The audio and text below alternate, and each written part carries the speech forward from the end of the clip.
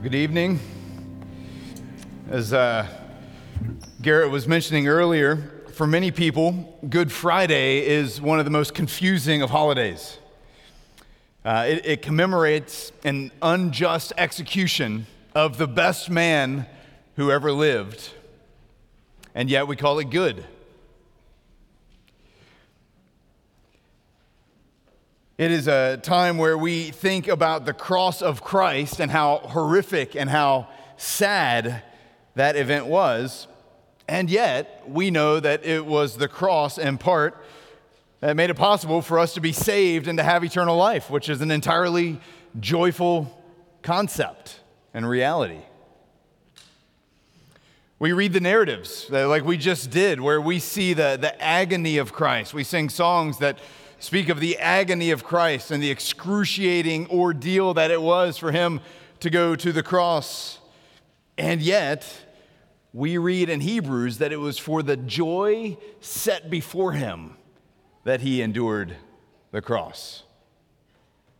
So which one is it? Is it horrible or is it good? Is it sad or is it celebratory? Is it agonizing or is it joyful?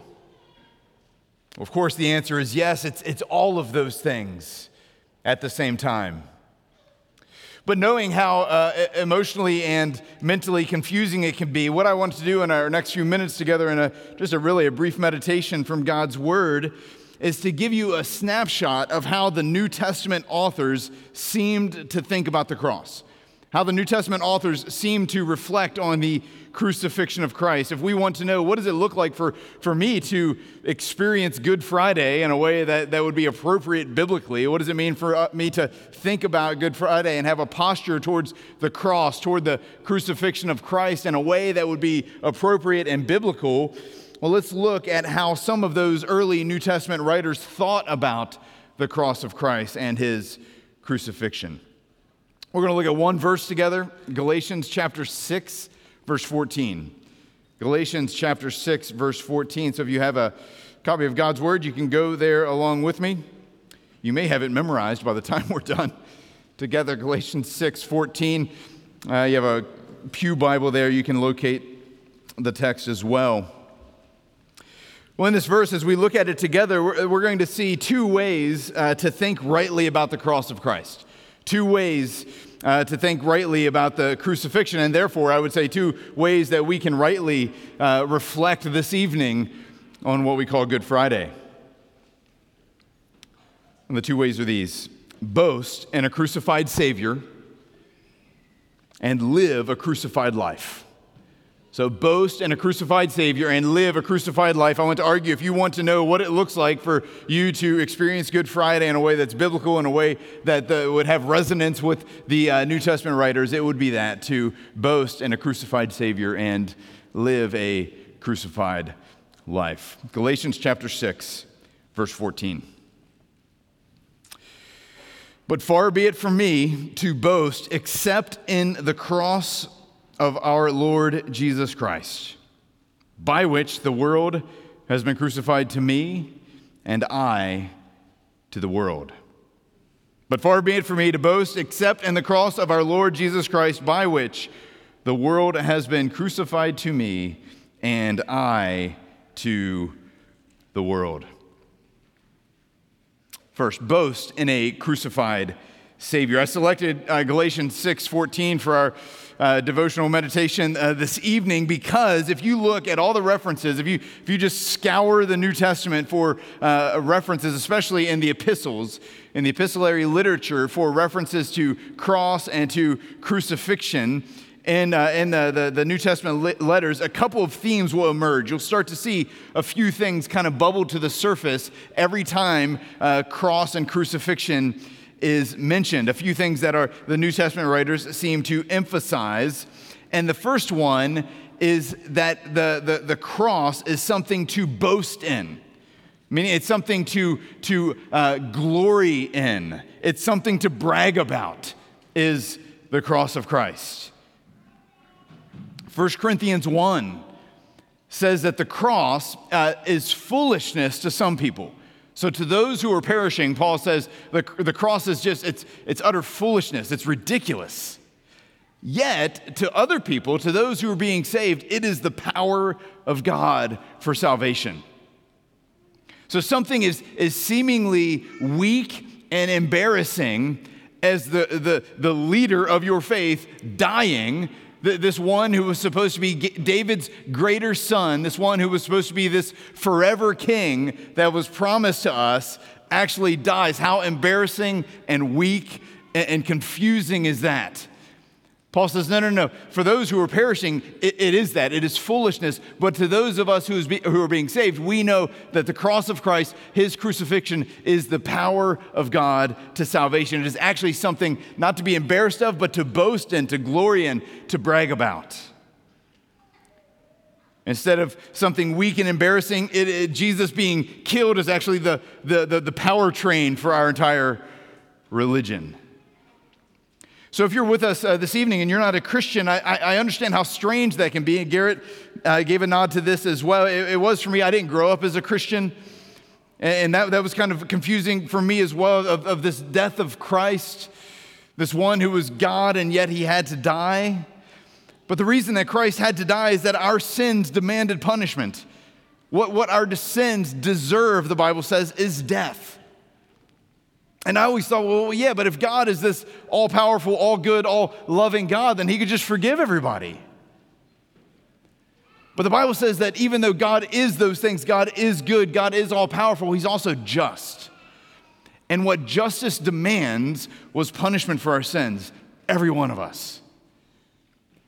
And so in Christ, God can both be just, punishing the wickedness that our sins deserve, and justifier, offering salvation to those, because that punishment doesn't fall on us, but it fell on Jesus in our place as our substitute, bearing our punishment on his body in place of us. That's the good news of Christianity. So God is good, but he's also just. That's why Christ died. Nobody took his life. He willingly laid it down. I mentioned this already, Hebrews 12, verse 2. For the joy set before him, he endured the cross. Philippians chapter 2 says that in humility, Christ counted others as more important than himself, which caused him to be obedient to the point of death, even death on a cross. Christ willingly and joyfully and intentionally walked into this for us. And so when the New Testament reflects on the cross of Christ, it highlights the glorious nature of what he intentionally, willingly, obediently, joyfully accomplished there. Listen to a couple other verses. Colossians 2:14, canceling the record of debt that stood against us, setting it aside, nailing it to the cross. So that's what Christ did at the cross. We had this enormous debt against us. We could never do enough or work enough or accomplish enough or do enough religious acts or try hard enough to earn anything before God, to earn any right standing before him, to earn any sort of salvation through our own effort. All we did was pile up more and more debt through our own disobedience and sin and inability to keep the law. But the Bible says what Jesus did at the cross is that he took that record of debt and he nailed it to the cross, freeing us from any debt that stood against us, freeing us from anything against us on our account, taking it on himself. Colossians 1, verse 20, through him to reconcile all things, making peace by the blood of his cross. And so when Paul is writing to the Corinthians and he's reflecting on the cross, he is saying one of the things that he did in Colossians, he canceled our debt, nailing it to the cross, but he also reconciled all things to him, making peace by the blood of the cross. We are naturally enemies of God because of our sin and our rebellion against him. But those who are enemies of him now have the opportunity to become friends of him because Jesus has stood in the middle, reconciling all things to himself, making peace where there's enmity and strife and fighting. Ephesians chapter 2, verse 16, Paul's talking about the animosity that people have even ethnically against one another. And he says he has reconciled us both, meaning Jews and Gentiles, reconciled us both to God in one body through the cross, killing the hostility. So the reason that all kinds of different people can get together, diverse people can get together in unity in the church, is because one thing that Jesus did is he broke down that wall, killed the hostility that exists, and nailed that to the cross as well, reconciling all kinds of people together in the church in Christ. You see, that's why we love the cross. That's why as we think of Good Friday, we look at what he accomplished, that he accomplished something so counterintuitive, or through something so counterintuitive and weak, he accomplished all of this for us. And that's why Paul says in Galatians chapter 6, verse 14, he says, I will boast of nothing except the cross of Christ. He wrote the same thing to the church at Corinth. 1 Corinthians 2, verse 2, he says, I decided to know nothing among you except Jesus Christ and him crucified. That was my message. That's all I had. We glory in this. We boast in this. We brag about this. So church, if you want to think rightly about Good Friday, have Christ as your only boast. If there was any other way for us to be saved, we could preach that message instead and boast in that. If there's any other thing that would give us ultimate meaning and ultimate hope and purpose, we could brag on that. If there's any other kind of identity that was more foundational to who we are than who we are in Christ, we could champion that. But it's Christ. Today, this Good Friday, I encourage you to yes, have a sobriety about the cross of Christ, but not to no end whatsoever. Not to an end in and of itself. Well, I want to be somber toward the end of being somber. I want to have sobriety toward the end of having sobriety. Have sobriety toward the end of what the New Testament would say, this is what you should think when you think of the cross. Have a seriousness toward the end of a seriousness about what our boast is and what our hope is and what our message is. Good Friday kind of resets us, reorients us, and reminds us of the agony and the pain and the sacrifice of the cross, but it reminds us that he joyfully went into that and entered that so that we might be saved and so that that might be the only word on our lip. That might be the message that we proclaim to anybody. So be serious about the cross of Christ, but be serious about the message that it puts in your mouth. Be somber about this reality, but be somber about what it means that those of us who are saved by Christ have that one thing to boast in, that one thing to brag about, that one thing that we are about, that one thing that is our identity, that one thing that is on our lips at all times and all places. That's the first thing as you look at how the New Testament authors think about the cross and talk about the cross. It just bubbles to the surface that this is something that they are bragging in. It's something that they are boasting about. The second thing, so boast in a crucified Savior. Number two, live a crucified life. Live a crucified life. Okay, so we're after a better understanding of how we should think about Good Friday, how we should feel and respond. And if you look at those New Testament writers, you'll see the theme of boasting that emerges. But secondly, you'll see the crucifixion applied to the Christian in such a way and in a sense that it informs how we live, it informs how we view our sin, it informs how we pursue holiness. So these early Christians thought about the crucifixion of Christ and they said, yeah, that's us too. He died and we've died with him. In a sense. Indeed, that's what we picture at baptism. We'll have a baptism this Sunday morning, and that's what we are, that's what, as somebody makes a public profession of their faith in Christ, we baptize them because it's an image of somebody dying to Christ and rising to new life. In the same way that Christ died, we die with him, and then in the same way that he is raised, we are raised. So listen to Galatians 6:14 again. Galatians 6:14 kind of, it's a small, quick verse, but it encompasses all these kind of both ways that you see the New Testament writers thinking about the cross. Galatians 6:14, but far be it from me to boast except in the cross of Jesus Christ, or of our Lord Jesus Christ, by which the world has been crucified to me and I to the world. For the Christian, the cross of Christ makes us dead to certain things, as it were.